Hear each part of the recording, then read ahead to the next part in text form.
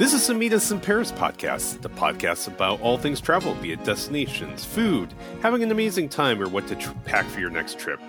Today's destination is best known for its baked beans, Fenway Park, a marathon, and the location of the TV show Cheers.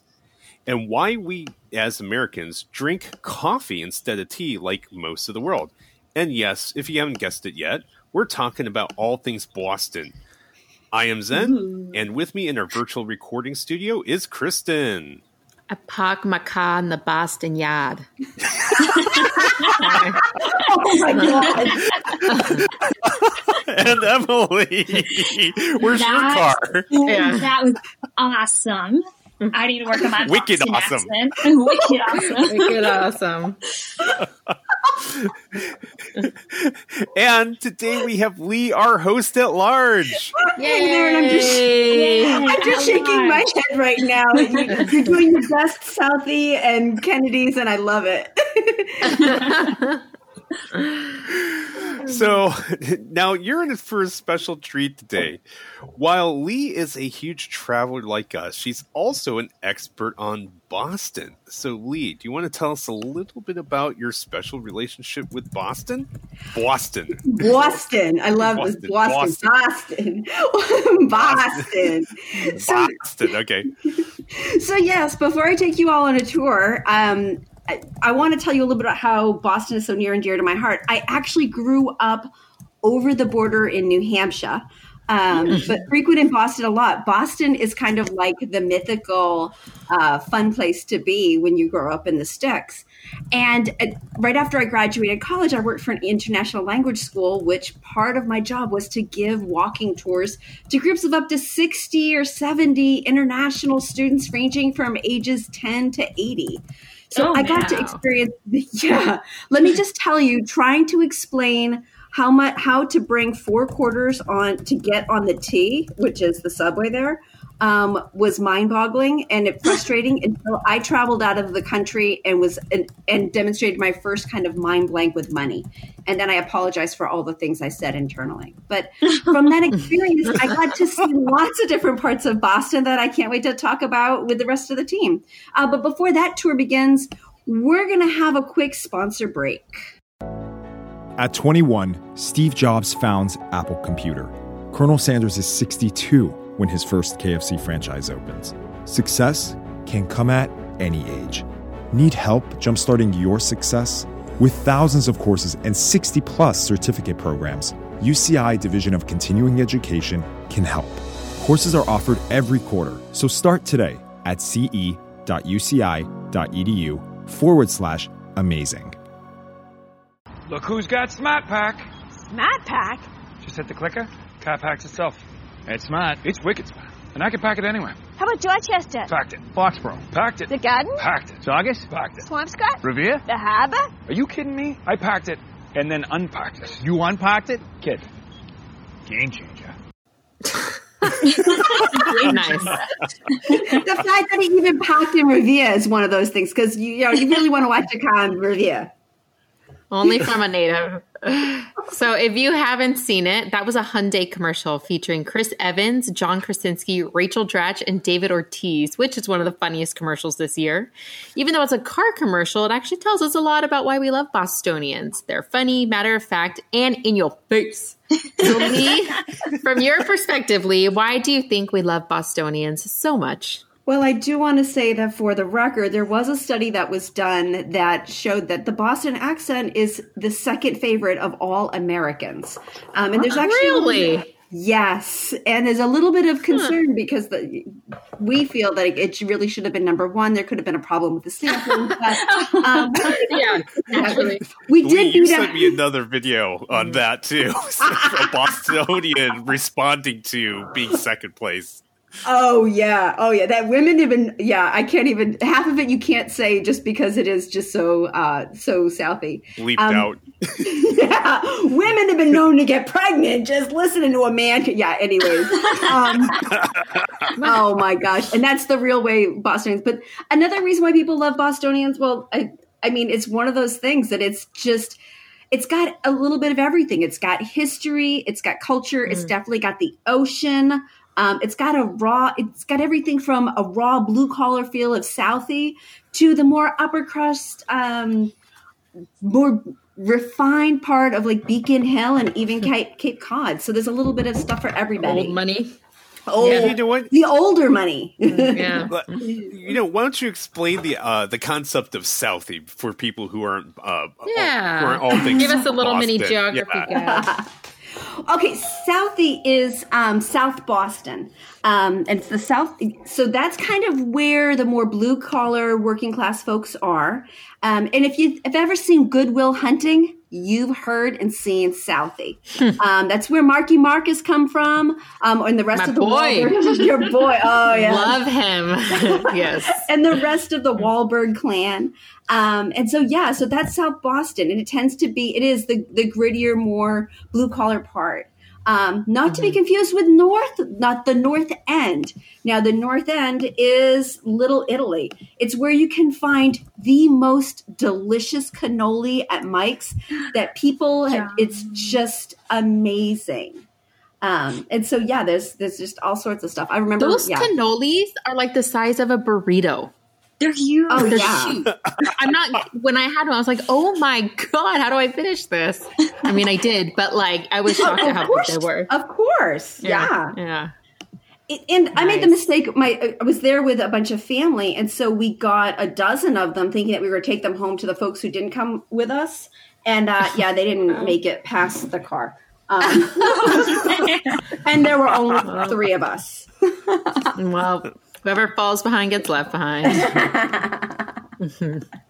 But and Boston is just so big. I mean, it's very, very dense with colleges and universities. I mean, at the time when I lived there, it had 67 colleges and universities within the greater Boston area. And it's everything from Harvard and MIT to, Babson and Northeastern and all sorts in between. Isn't it considered, something like the most educated city because the most people per capita or whatever have degrees or something like that? Oh, definitely. I mean, and with all of those schools, public and private, I mean, it's absolutely amazing. Yeah, definitely. So okay. Where do you want to, what do you want to talk about first? Just like the locations? You want to tell us a little bit about some secrets, or what's a good way to introduce us to Boston?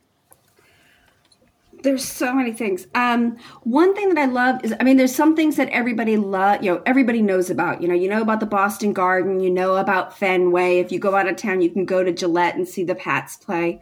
But there's some things that are just the lesser known things that can be super fun. Especially if you only have a little bit of time. Like, do I love the Boston Museum of Science? Absolutely. Lost my mind there several times over. But and it's great for kids. And even if you don't have kids, you can pretend that you've got kids and that they're playing on something else. The New England Aquarium is it's so cool. But then there's some lesser known stuff that's a lot of fun. I mean, I think walking the Freedom Trail and really getting to see the historical side of Boston. And it's for someone like me who gets lost really easily. The great thing about the Freedom Trail is you literally just have to follow a red line. That's it. If you don't see the red line, you're not on the Freedom Trail. So it's like that was a really great introduction. Sorry, when my first time there, my friend and I did the Freedom Trail, and we even had an app that we just downloaded, and it was like an audio guide that took us through the Freedom Trail to explain all those different places. And if you're not from Boston, they're like a little lesser known, like really historical churches and certain graveyards. And that was kind of a trip too. Like there's just graveyards in these cities. These headstones are from 1700s. Right. And they're like the really old school ones that have like the skulls on them that look like pretty creepy. But it it takes you through like a lot of the bigger points of the city. It was a really good way to get acquainted and see a lot of like hot spots at once. Absolutely. I have a funny story. One of the first times I went to Boston, I was with my parents. And my parents since we are not, they weren't Americans, they wanted to take my daughter and I, my sister and I to cities of historical note and help us learn about our country.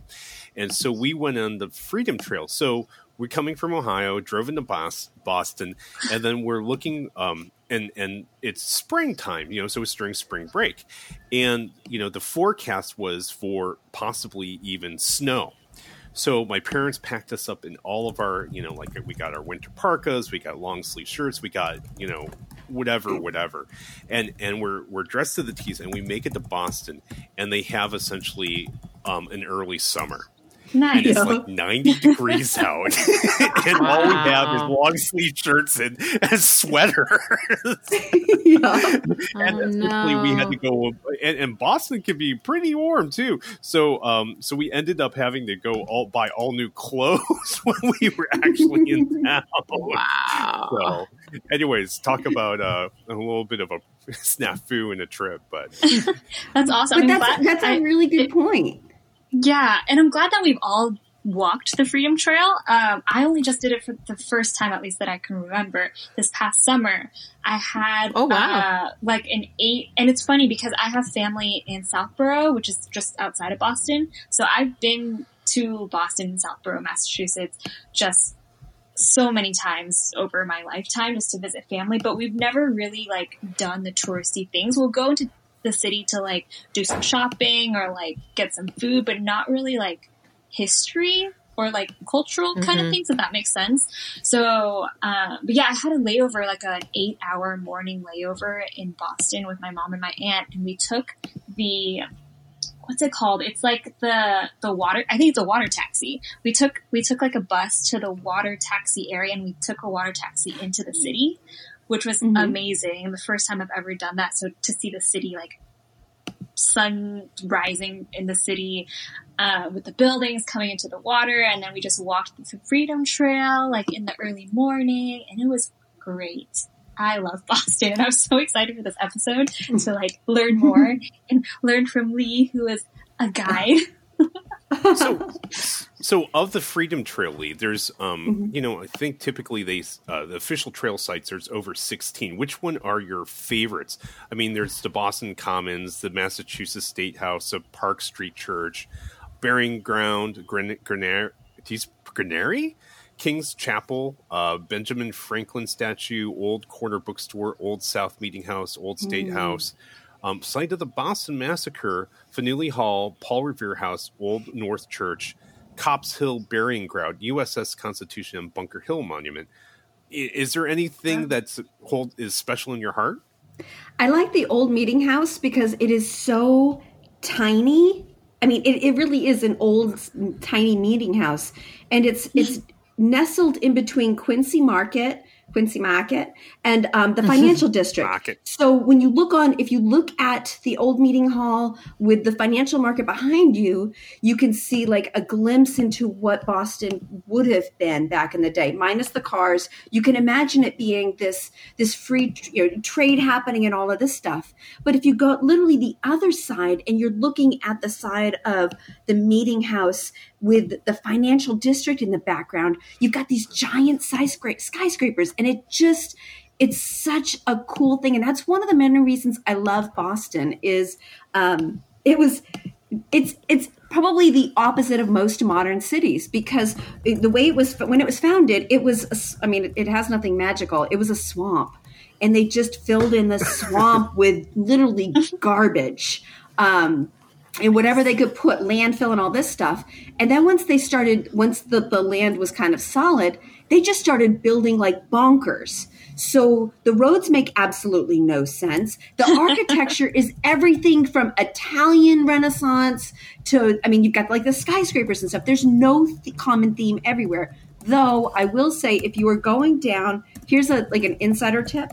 If you were going down, Commonwealth Ave, and you're heading towards Boston Common, you will see the Alphabet Streets. And the Alphabet Streets, when you're right next to the park, the first one will be Arlington for those of you who might be in Texas. And then I think it goes Beacon, Calendar. It's A, B, C, D, all the way down to I think H. And so to kind of orient yourself, that's always kind of a nice one. It's like, okay, wait a second, I hit the alphabet streets. I need to go closer to A or closer to G.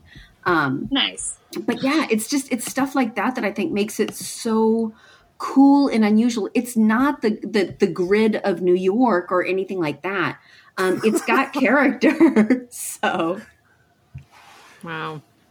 Speaking of the streets, one time I actually went out there for a conference, and my hotel was maybe 5 miles away, and I went to the conference 5 days in a row, and every single day when I went to the conference and every single day coming back from the conference, I never took the same path twice, even though I was trying to.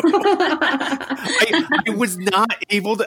And the thing is, like, okay, I go down this road, I make a left here, and I go down this river road. And then it's like, wait a minute, how did I get here? Well, here's the conference place. Okay, I'll just go in. And then I would leave, and the exact same thing would happen. Every single time I went back and forth, it was a different path, and I was trying to stay on the same roads at the same, Nice. using a map. This is before GPS, mind you, but what a crazy thing.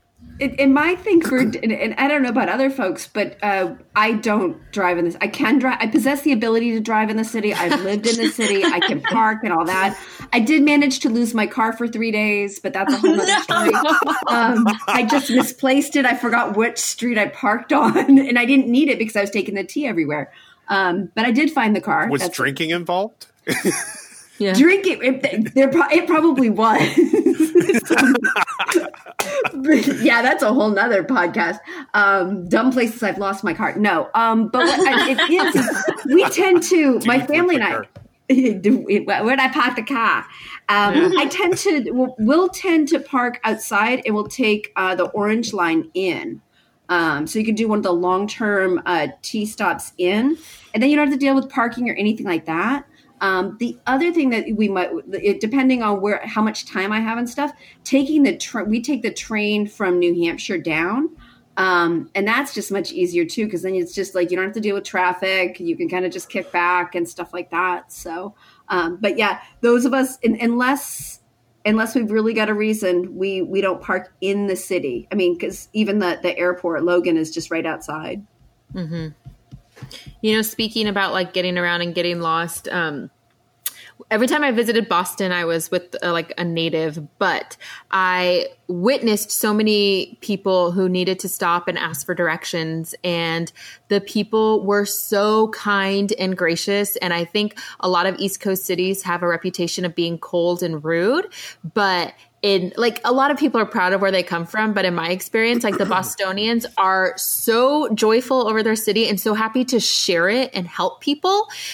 There's not I feel like somewhere like Portland, Oregon, people get defensive. Like, they don't want tourists. They don't want people coming in and making it mainstream. But like, the Boston people were so happy to help people out and help them see it and experience it. And I just loved being around that general feel there. Like, there was no fear of ever getting lost. Like, you wouldn't get help or something. One of the reasons the Boston roads are so messed up is, my understanding is that when there was like a lagoon or something like that, and this is one of the oldest cities in the nation, is that they, instead of going through the lagoon now or filling up the lagoon and building a road straight, they would go around it. Or if there was a hill, you go around the curvature of the hill or the mountain. Instead of going, nowadays you would just go through it, right? Yeah, right. So through that hill. Yeah, as time went by, the hills or these roads were narrow and designed for carts, that they couldn't put two cars going two directions. So a lot of these streets were turned into one-way streets to add to the confusion. And there was this great old Wall Street Journal article about how Boston's roads were built, but also the fact that it's so difficult to get from A to B for lots of people who are not around. And lots of people actually hire a taxi and tell them, it's like, I want to go here, and then follow them in their own car. What? If they had to do, yeah, like if they need their car to pick up something, yeah, and they'll actually hire a taxi. I mean, this was like 20 years ago, but you call up a taxi. Hey, I want to go here to here, but I'm going to follow you in my car. And then they would follow. You would follow a taxi driver, and then maybe get another Sherpa to bring you back home. So. Yeah, they're definitely enough not. Yeah. Well, and here's the thing: is that there aren't any. I mean, there were no Thomas guides of Boston, so right. So it is this sort of like you got to kind of figure it out. And the other thing is that unlike most planned cities, where if you have a one way going left, the next one way goes right. No, all those rules are gone in Boston. You could have you could have sequential streets going left and then have a 2-way street and never have one that's dedicated right. And it doesn't make any sense. It just is what it is. Lovely. Yeah. So beyond that, on the Freedom Trail, what are your favorite sites, or name some hidden gems, Lee? You know, the places that I love are the ones that I can't get anywhere else. So I love the really old taverns that you can find around, not just Quincy Market, because you've got a lot of great places around Quincy Market and Faneuil Hall, but the ones that you can find kind of, off of Tremont Street or Boylston. At one point, I lived in a 4-story brownstone with no air conditioning, and it was in the summer. Oh. And so I would get off work and then cool off in one of the bars, Daisy Buchanan's and stuff like that, because A, it was air conditioned, and B, they had cocktails. And so that was always good. Boylston Street has a great selection of places to go. But the food, I mean, really, truly, yes, Legal Seafoods is absolutely amazing, but you don't have to go to the big places to find a really, really good meal. I think I'm trying to think of other hidden gems. There's so many things. So I'm a geek when it comes to museums, aquariums, and stuff like that, and zoos. But I absolutely love, you've got within just a little bit of each other, a couple of blocks, you've got the Museum of Fine Art, which I absolutely love because they have a great exhibit. They've got exhibits of all times, but they've always got some great Monets there, what I love. But even better is the Isabella Stewart Gardner Museum. And it's known, of course, because it's the place where back in, I think, 1990, there was the biggest art heist in history. But the woman who created it is even the story behind the museum is even better, because Isabella Stewart Gardner, back in the early, I think it was 1900s, this woman was a force to be reckoned with. The rumors have it that she would walk, I think it was a tiger or a jaguar, some sort of wildcat, down the streets of Boston. And she collected art of all kinds and had it literally all over the house. Like literally you're in a bathroom and there's this gorgeous print there. And upon her death, she said, I want the house to stay exactly the way it is and be open to the public. And so it is literally, the museum itself is her home, but is unlike any house you can imagine. And then you get little tidbits about her crazy cool life. Oh my God. That sounds amazing. Tell me about this heist. Was the museum stolen from, or did she steal? Where did this? Oh, she was dead. She was, by then she was dead. Okay. This was, I want to say back in 1990, and it was. They say that it was probably an inside job because there were 13 works that were stolen at the time, and it happened sometime in the middle of the night. And all I remember is that they think that it was either some guys posing as either police officers or something like that. But they tied by the time the police got there, the guards who were working overnight were tied up, and everything was those 13 items were gone, and they've never been recovered. They've never been recovered. Is there a movie about recovered? This? I feel like there should be a movie, because I love heist movies. I think there is. Yeah, Ocean's 8, right? Yeah, they're still offering a $10 million reward related to this. And this is, the FBI, the U.S. Attorney, they're all. It's still unsolved, and nothing, even since 1990, nothing has popped up. 500. Pardon me. It says I just had to Google this. It's apparently it was worth over $500 million worth of artwork was stolen. Mm-hmm. And there was a movie, and the movie was called, I don't know, Heist or something like that, Stolen, in 2005. But how would they know? Because they didn't catch him, so they don't know what happened. Man. Yeah, so it's absolutely So that's its big claim to fame is this huge like theft. But there's still lots of great stuff to see there. Trust me, they didn't take all the good stuff. They only got 13 pieces. That's awesome. It's so cool. I mean, and they built onto her house, and they do a number of there's music and stuff like that. But she was a trip. I mean, a total trip. Okay, tell us about the food. Like, where would you recommend we go, or like what would you recommend a first timer eat? We've already heard about the burrito-sized cannolis, but what else is there? Okay, yeah, there's so many great places in the North End. If you want good Italian food, the North End is fantastic. I remember actually watching the World Cup in a restaurant in the North End where all I could understand was the word goal. And but they let everybody, but you just felt like you belonged. So for good Italian, I would definitely go there. But you can find so many other things. I mean, the seafood is going to be amazing. I mean, lobster rolls, clams, with or without the bellies, all of that stuff is going to be great. But you can also find, I had this crazy good Brazilian meal where I left, like, literally, I thought I had a food, like I was pregnant with the biggest food baby. I mean, so you could find all sorts of great stuff there.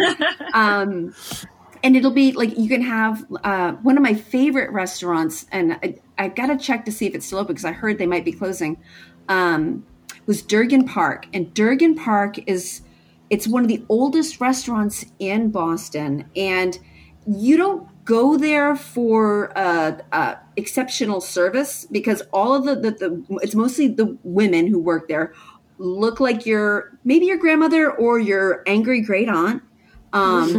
It's not that kind of like angsty service, but it is this sort of like, why didn't you finish your dinner? You want dessert? Yeah, but it's got they have an Indian pudding that is outstanding. Their baked beans, are just like, will bring a tear to your eye. They're so good because you just know they've been baking for hours and hours, and it's like red and white checked tablecloths and just like old time kind of food that's just so. A pot roast that like is just so good that it just makes you kind of feel bad the next time you have your mom's. Yeah, it's like, this is great, but gosh, that one I had at Durgan Park, so good. Yeah. Okay. Can you? One of the most famous East Coast foods, at least in my opinion, is I think you briefly mentioned it, was a lobster roll. Can you tell us what a lobster roll is and how to make one proper? That sounds so delicious. Have you had the lobster roll? More from like Maine? I think I've had a lobster roll, but it was in Cape Cod, I think. But yes, I have had one, and it's delicious. Yeah, lobster rolls, it's so funny because you can actually get them at like McDonald's. In Boston? That's new. England. Yes. Oh my God. Yeah, it's kind of funny. It's a seasonal item like other stuff, but yeah, a lobster roll, if it's done right, okay, it's going to be in an oversized hot dog roll, like a hoagie. Yeah, like a hoagie. But the roll will be grilled, so it'll have like a nice crisp, buttery goo, kind of glisten to it. It's going to have chunks of lobster, both claw and tail, and it's not this like mystery seafood. Like, from the redness that this is real lobster. It's going to have some mayonnaise. It's going to have, sometimes you'll see a little bit of onion or celery mixed in, but it's going to a really good lobster roll is going to be heavy on the meat, and it's going to be so full that the lobster stuffing is overflowing out of the roll. And if you need 2 hands and probably about 3 napkins to eat it. Yeah, and only 3? Only 3. Well, because you're going to try and do your best, but it is just, it is so good. And it's funny because I see lobster rolls outside of New England, and it's just like, oh, it's a tiny little hot dog roll. Yeah. And I'm like, oh, it's so cute. But no way. Yeah. I refuse. Anything else that you would consider particularly Bostonian when it comes to food besides like seafood in general? Clam chowder. You will, it will be white. Like this Manhattan clam chowder is just crap. And you ask for Manhattan clam chowder and you might get, you'll at least get a dirty look. If not, like they'll be talking about you behind your back. No, clam chowder is meant to be white, and creamy and really, really fatty. And you just will give that one up to the gods because you are eating something that will just totally satisfy you get a cup of it and you will just be totally happy. But yeah, New England clam chowder is outstanding there. My personal favorite, and anyone who knows me, ice cream. Ice cream, it's not just Boston, but in New England. I mean, the ice cream that there is just outstanding. And that's half the reason why I go. I mean, yes, I have family there and I love them, but I really go home to eat ice cream. I will say the best ice cream cone I ever had was right outside of Boston. Oh, yeah. There we go. It's they take it serious. Like it's not just like light crap. No, you're going to get full fat ice cream, full fat in a cone. Yeah, nice. Yeah, they're all about that. If you're a Starbucks person, good luck. Yes, they exist in Boston, but no. Dunkin' Donuts.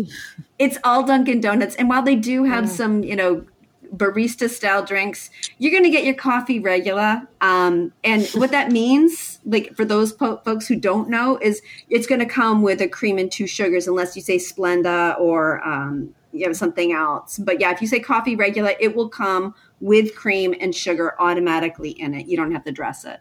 And I do believe it's by law that every Dunkin' Donuts has to have a minimum of 10 old people who sit there all day long. They might switch out every once in a while, but it's got to have a minimum of 10 old people who are pretty much telling the same stories to each other, on a regular basis. Love it. And you'll see. I mean, it's funny. Okay. Yeah. Outside of Dunkin' Donuts, are there but are there any like specialty, I don't know, like mom and pop, I don't know what you call them, like just coffee shops that are good, or is it pretty much just Dunkin'? Like that's the way to go? Okay, if you want a coffee on the go, I mean, Dunkin' is the way to go. I mean, it really is. Right. It started just outside of Boston. But that doesn't mean that you can't get a really good, like if you want a really good coffee experience, go over to the North End and you'll just get an espresso that will blow your mind, and you sit and you enjoy it and you savor it. But yeah, I mean, and yes, if you got that, itching for Starbucks, you will find them. It's kind of funny because you're going to have to dig a little bit in order to get it. I'm trying to think of other chain restaurants. It's funny because they have all the chain restaurants. It's just folks approach them differently. So totally true story. My sister and her husband went down to Boston for a night. They were going to see a hockey game. And she was so excited because there was a restaurant there that they waited 2.5 hours to go into. And she was so excited. She couldn't wait to tell me. And that restaurant was Cheesecake Factory. No. What? Yeah. Hot. Cheesecake Factory. Now, here in Southern California, you can literally toss a brick and hit a Cheesecake Factory within a few miles. But I'll be damned if I'm waiting 2.5 hours. No, exactly. Oh my God. Yeah. But that's the only one. I mean, that, you know what I mean? So like they've got chain restaurants, but they tend to be, I mean, it tends to be more local mom and pop places than anything else, which is why I love it. I mean, I told them like, no, please. I just shook my head on the inside. Yeah.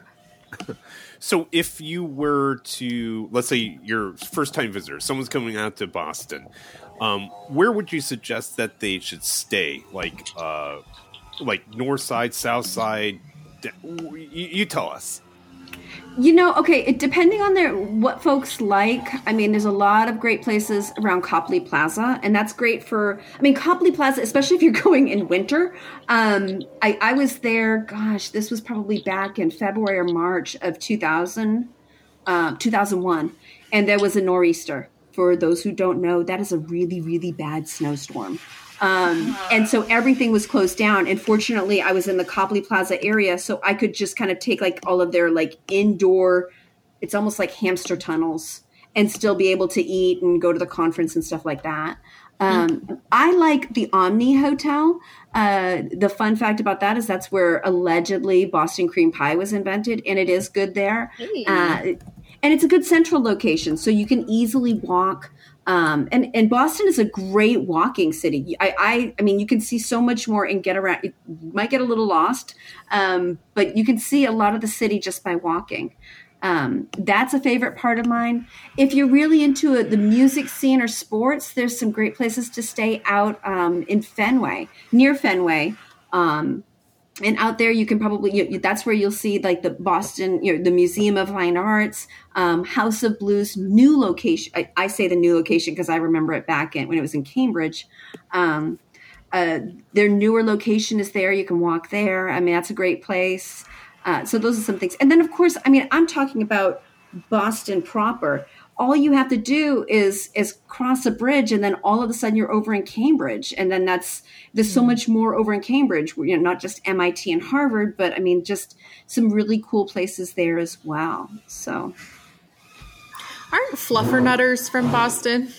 Oh, I know they're definitely from New England. Okay. And every once in a while when I see fluff out here, I get all excited. Oh, yeah. A grilled fluffernutter with banana. And yeah, my dream man will make that for me. He'd be like, I made you something special. And then I'll be like, oh, yeah. Totally. Okay, so... Well, speaking of... Oh, go ahead. I was going to say about transportation. In terms of transportation, that's the transportation. The transportation sounds great segue. Okay, I would say like most people are probably going to fly there, and so you can easily, depending on, I mean, and they do have Uber, Lyft, and all of the major things. But what you can do is you can, if you're watching your money, you can take the train right from Logan Airport right into the city, or you can take the bus. The train is really, really easy for the most part. Now, I say that for the most part because, I mean, you've got their color-coded lines. You've got your red line, and the red line is known for going into Cambridge. You've got your orange line, and your orange line goes out to the Boston Garden, which I think is now called the Fleet Center, but it's always going to be Boston Garden to me, and Haymarket and things like that. You get the blue line, and then you've got the green line. Now, the green line is a little bit confusing because the green line has lines A, B, C, D, and I think there's even E, which I have no idea what E is. That came after I left. But and those go out towards Boston University, Alston, Brighton, and closer to like Fenway. So knowing if you can navigate the colors and the lines, the T can take you just about everywhere. And the T is it's both subway and above ground. And it's, if I remember, and double check this, but it used to be free to leave the city above ground, but I would definitely double check that one. But those would be I would definitely, if you can avoid driving in the city. It really, park in a long-term parking place. If you're coming down from, the north, like New Hampshire, Maine, Vermont, or anything like that, or if you're coming up from the south, like let's say you had a great weekend in the Cape, you can take the water taxi from the Cape over to Boston. That's totally possible. Or just take the train in, and you don't have to deal with parking or, like me, lose your car. I would also add, so when I was living in New York, my main way to get around two big cities were these charter buses. Now they have, for instance, like Megabus, Bolt Bus, and a few other ones, but they are the fraction of the cost of a train. They are beautiful, charter, nice. They have charging, they have Wi-Fi, and it's direct from inner city to inner city. So I used to be able to take that from New York City directly to Boston downtown, and they usually drop you off at train stations or large bus hubs. And that was like a perfect, very affordable way to get around if you're on like the East Coast. And I think those buses are even expanding a lot of their routes, but that connected a lot of like Boston, New York, DC, Baltimore, Philly, places like that. So that was always my way of getting there. Absolutely. Yeah. Well, and that's what I do. Like Nice. when I fly back east, I land at like 5 a.m. And then I take the bus from Logan up to New Hampshire, and I'm charging my phone and just kind of sacking out. They've got free water, like you said, free Wi-Fi and all that. That's a great reminder. Yeah. Can't go anywhere without Wi-Fi these days. Oh yeah, and to be able to charge your phone. I mean, you don't have to worry about trying to find a plug or anything. I mean, every seat has the chargers. Nice. One totally like silly touristy thing that I think everyone should indulge in would be a duck tour. You got to do a duck tour. I'm terrified of those things. Really? I know there was there was an accident in another city. It was like in Texas or something. Well, yeah, I mean, but Boston's been doing it for so long, and you get to do it in the park. And if you're not familiar with the duck tour, it is an amphibious vehicle that can drive on the roads. It's got this great big duck on the front of the thing, and then it can also go in the water. And the cool thing about the duck tours in Boston is that they take you in the water in the Boston Common, in the public park. They're amphibious vehicles. They're like big long buses that are boats, right? Yep, it's a Yes. Okay. It's basically a boat with wheels. Okay. It really is a boat with wheels. Yeah. I see those in San Diego. Yeah, I think I took one in Florida, but I think they're fun. I've never had an incident, so I think they're like awesome because you get like 2 in 1 kind of.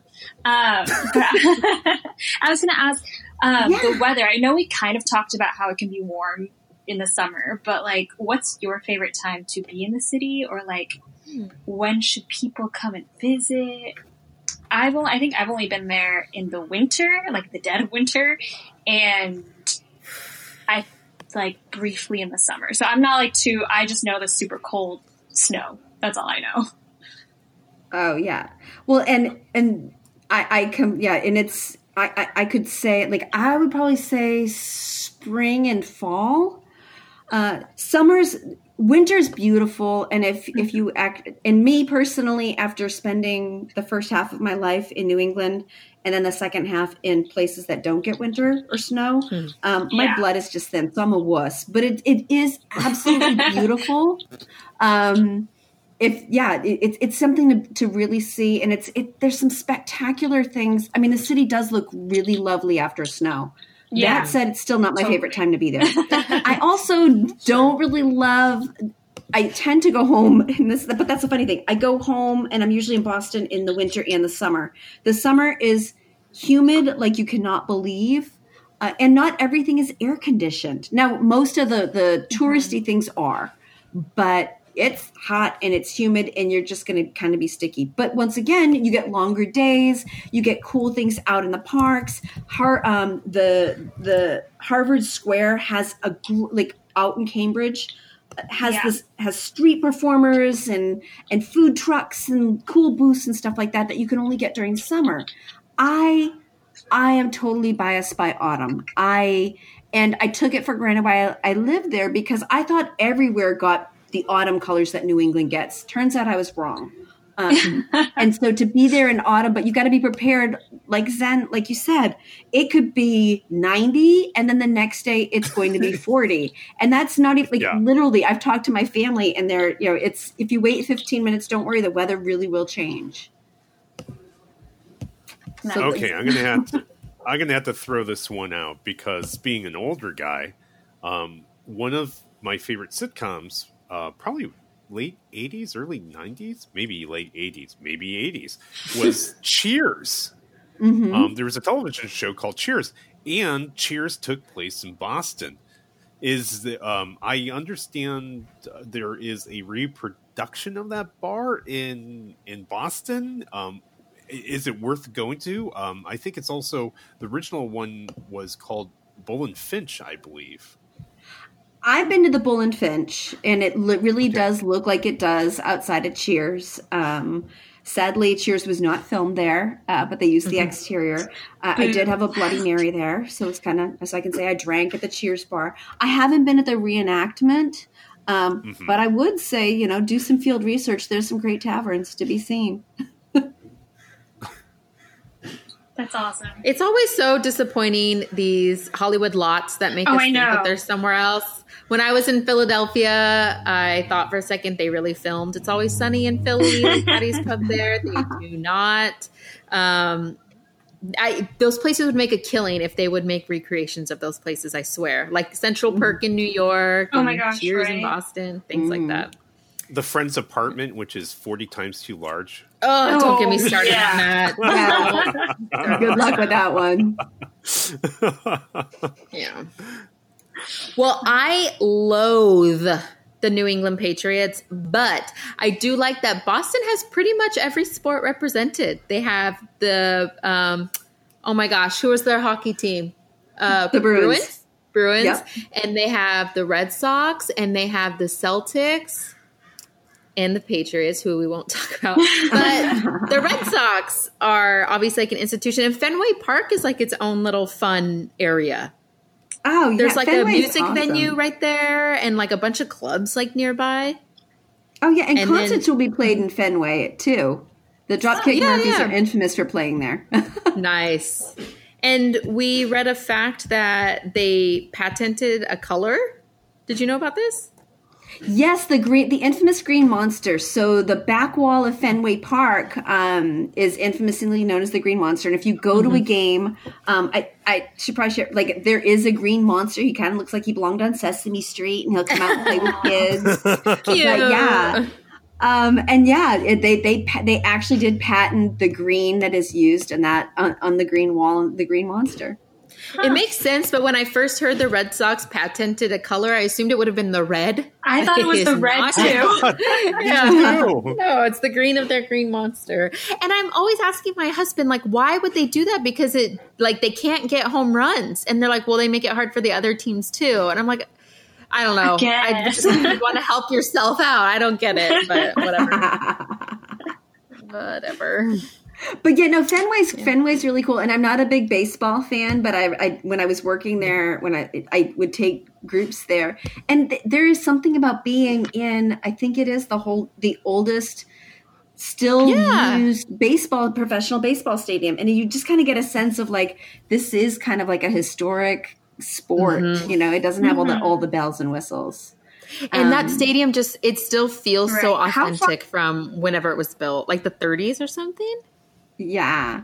And it's in the I lived just a couple blocks away from there. So, I mean, it's easily accessible. You see the great big gas station sign and stuff like that. So yeah, it's pretty cool. Oh my gosh. 1912. Is it right?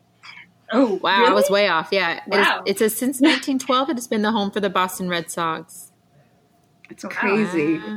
Is Fenway Park, is that like I feel dumb asking this, but is it in Boston proper, or is it kind of like, do you have to drive out there? Like how, you just said it was accessible, but I'm like, it's Boston, it's off the green. Okay. Yeah, you can take the green line there. Unlike, so if you were going to go see the Pats at Gillette, that's like actually like an hour and a half. Foxborough, right? Right. That's out in Foxborough. But yeah, you can see the Bruins will be playing at the Fleet, or I think it's the TD Center or something like that, as well as the Celtics, depending on, you know, what season it is and stuff like that. Yeah. That's very cool then. So accessible. It's right there. So a lot of people take the T in and stuff like that. I would say, you know, one really overlooked Boston thing, but it's totally cute, is when you are in the park, there's the duck Make Way for Ducklings statue, and it's from a children's book of the same title, Make Way for Ducklings. And so, but it's not just the statues that are cute. There's a group of people, I think they're kind of unknown, who decorate the ducks based on the season. So, I mean, I've seen them with Easter bonnets on. I've seen them with little rain slickers. I've got pictures of them all dressed up for Christmas with Santa hats and scarves. That is adorable. So it's just, and it's one of those things that whether or not you're traveling with kids, it's just cute. And when you see that, it's like so sweet. Oh my God, that's so cute. Wow. And that's one of those like little things that it's touristy, but it always I always smile when I see those things, when I see the ducklings. You know, I also feel like there's so much very close to Boston. So like you could make your Boston trip as short or long as you want. You're close to Cape Cod. You're close to like Thoreau's, Walden Pond. You're nearby Plymouth, Amherst, like all these other places. So like I really enjoyed that whole area. I feel like there's so much going on. What's your top 3 get out of Boston if people are actually already in Boston and want to get out of the city? What's your top 3 day trips? Providence Town. Oh, P-Town is awesome. Yeah. P-Town, Cape Cod is a great one. But P-Town is like its own thing for sure. That's a good one. It depends for me, it depends on the time of year. I would go up to New Hampshire or Vermont in the fall and just see the leaves. I would do that. P-Town is always good. Also, it depends on whether or not the Salem is nearby too. Salem's great. Oh, fun fact: my uncle was the chief astrologer for the Queen Witch of Salem back when it was Larry Cabot. So I met the Queen Witch of Salem when I was in 3rd grade. Nice. She's not green and she doesn't have warts on her nose. I was kind of disappointed. Did she wear pointy shoes? They were probably like really expensive shoes, but her daughters have taken over for her. But it's fascinating being in Salem, and it's not just the Salem witch trials that are cool, but you've also got the House of the Seven Gables there by Nathaniel Hawthorne, which is amazing. That in and of itself is really cool. If I had to get out of town, I would go down to Rhode Island and see the mansions. You know, you've got the Breakers, you've got the Kennedy one of many Kennedy compounds and stuff like Taylor that. Swift has a mansion there. I missed that one. She put that one later. Yeah. But going down there and seeing those, I think would be, if I was there in the summer, that's something I'd see. Okay. That sounds very nice. All right. Another random fun fact, if you are in Boston, is the Christian Science religion. Their main, like, worldwide headquarters are there. It's Christian Science Plaza. And they've got this acoustic dome that is such that if you are standing at one end and a friend is standing at the opposite end, and this is huge. I mean, this is like a ginormous dome. But you whisper really quiet, they can hear you. Perfect. Nice. Yes. And that's cool. Kind of fun. That's fun. And then just going to, either, Prudential Tower and having a drink up there, you'll see some gorgeous views of the city and things like that. Mm-hmm. Does anyone have a favorite Boston movie? Oh. Because there are a lot of movies that take place like in Boston proper. What's I threw this out without any preparation. The only reason, for some reason, I mean, this isn't my favorite movie, but like Ted, because Seth MacFarlane is like from Boston. Ted is set in and around Boston. And then I just watched for the very first time in my life, I'm so ashamed, The Departed, which is so Boston, so Boston and so good. But like Boston, like, is a background for a lot of like stories and media and movies and stuff. So I didn't know if anyone had something. I got 2, but did you know that The Departed is based off a Hong Kong movie? Yes, called Inside Affair or something like that. Infernal Affairs. Internal Affairs. Yes. Oh, I did not know that. That's cool. Yeah. I got one movie that I'm proud about, and the second one I'm not so proud about. The first one that I'm proud about is Good Will Hunting. Oh, right. See, very Boston. Very Boston. So brilliant movie, and it's just like, and Boston is one of the characters, I think, in that movie. Mm-hmm. Just because of the schools and the environment, just Good Will Hunting. Now, the opposite one that I'm not too proud about, but I love, is the Boondock Saints. Ooh, yes. Which is one of the most violent movies, but it's just an amazing movie. Yeah, you can be proud about that. That's okay. Oh, yeah. God, those are so good. Jeez. I would have said, like, yeah, go ahead. Oh, no. I'm ashamed to admit that I have yet to watch Good Will Hunting. But it's been on my list of things to watch. I know. It's like a classic, and I don't know. I know it needs, like, the attention that, like, I just need to, like, sit down and, like, really watch it. And I just haven't done it yet. But I love Boston so much, I need to watch it. I literally just Googled movies that take place in Boston, Oh, good. I haven't seen like so many of these, but I've seen Manchester by the Sea. I didn't love it, but I saw it. That was depressing. Yeah. Or like, let me see what else. The Game Plan. Oh my God, with The Rock. Apparently it was in Boston. I don't remember that, but I've seen it. Oh, but Lee, you were going to say something and I just cut you off. Well, no, it's funny because, I mean, the top two that I love are The Departed and Good Will Hunting. And for me, Good Will Hunting, when that movie was made, no one knew who Matt Damon and Ben Affleck were. I mean, they were nobodies. That's what put them on the map. Yeah. Yeah. The only thing they were in were Kevin Smith movies. Were they even they like wrote Good Will Hunting and got it off the ground and everything, right? They did. Yes, they wrote it. Yeah. Yeah. That's crazy. So, I mean, that's, and I saw it only because of Robin Williams, but I would say, this isn't it's not a movie, but it was a TV show that Zen might remember this. Spencer for Hire. Yes. Yeah, now there was a movie eventually made, but honestly, the TV show with Robert Ulrich, I've read all of the books by Robert B. Parker, and they're just so spot on that would be one. I mean, but other ones, Mystic River and Gone Baby Gone, I think they were both by Dennis Lehane, were also good movie representations of books set in Boston that were good. But yeah, and as much as I'm not a rom-com person, Fever Pitch. Jimmy Fallon and Drew Barrymore. Oh my gosh. Yes, and Jimmy Fallon goes back east all the time. As a matter of fact, I don't know how much time he spends in Boston, but he spends a lot of his summertime in Wolfboro, New Hampshire, where my family lives.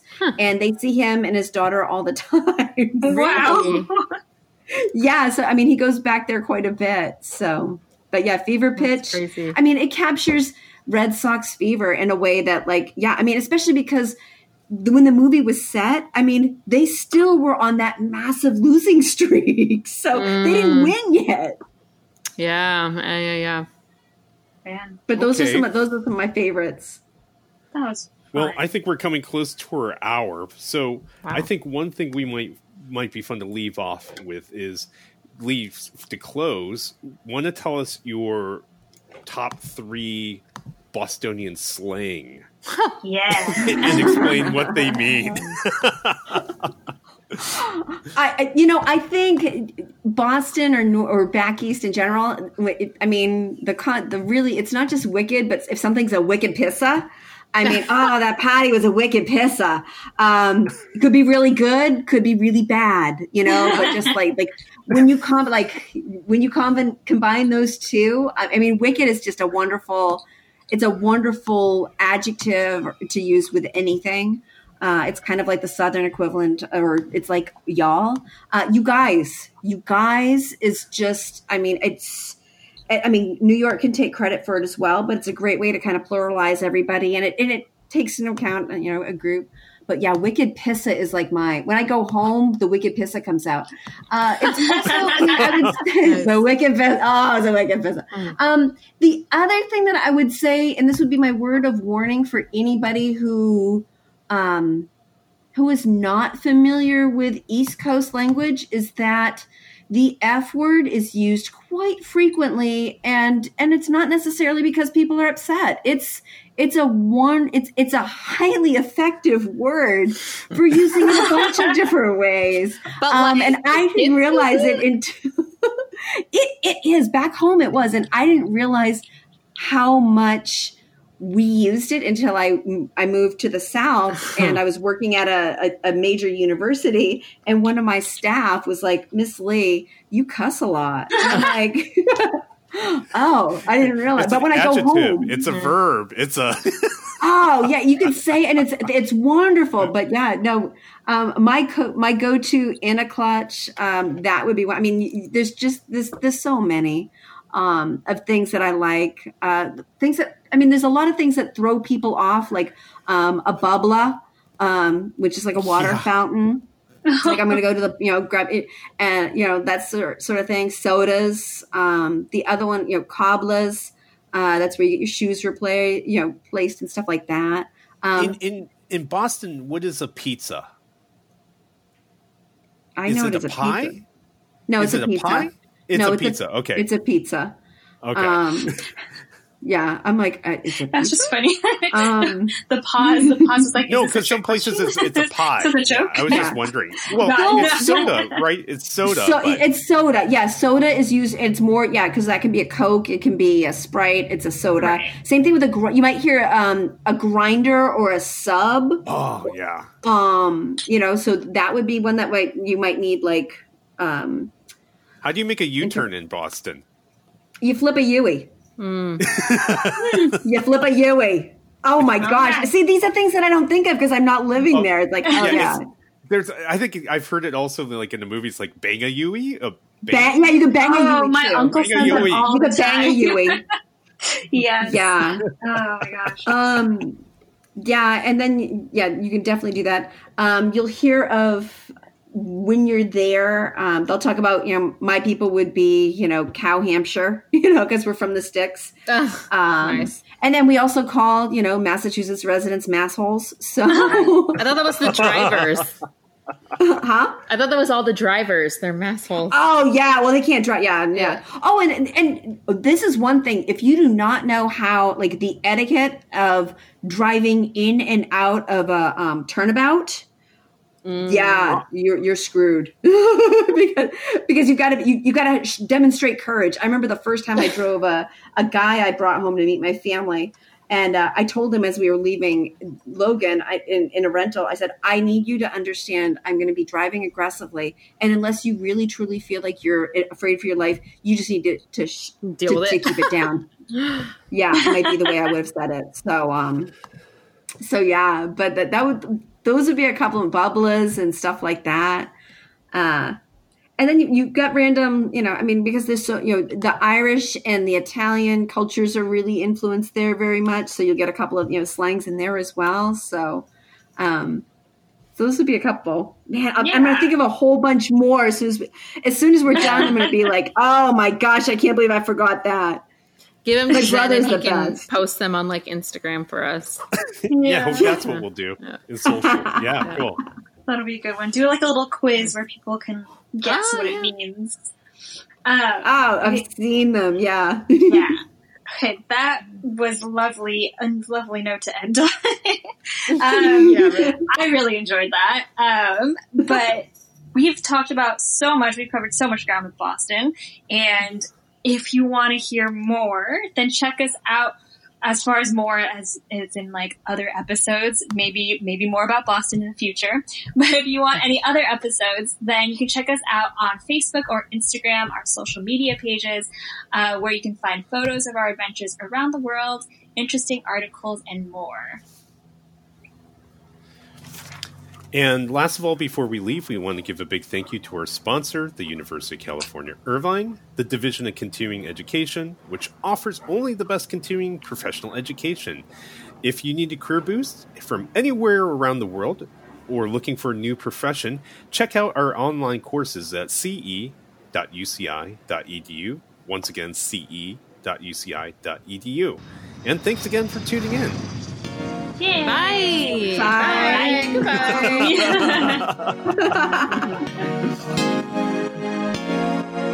All right.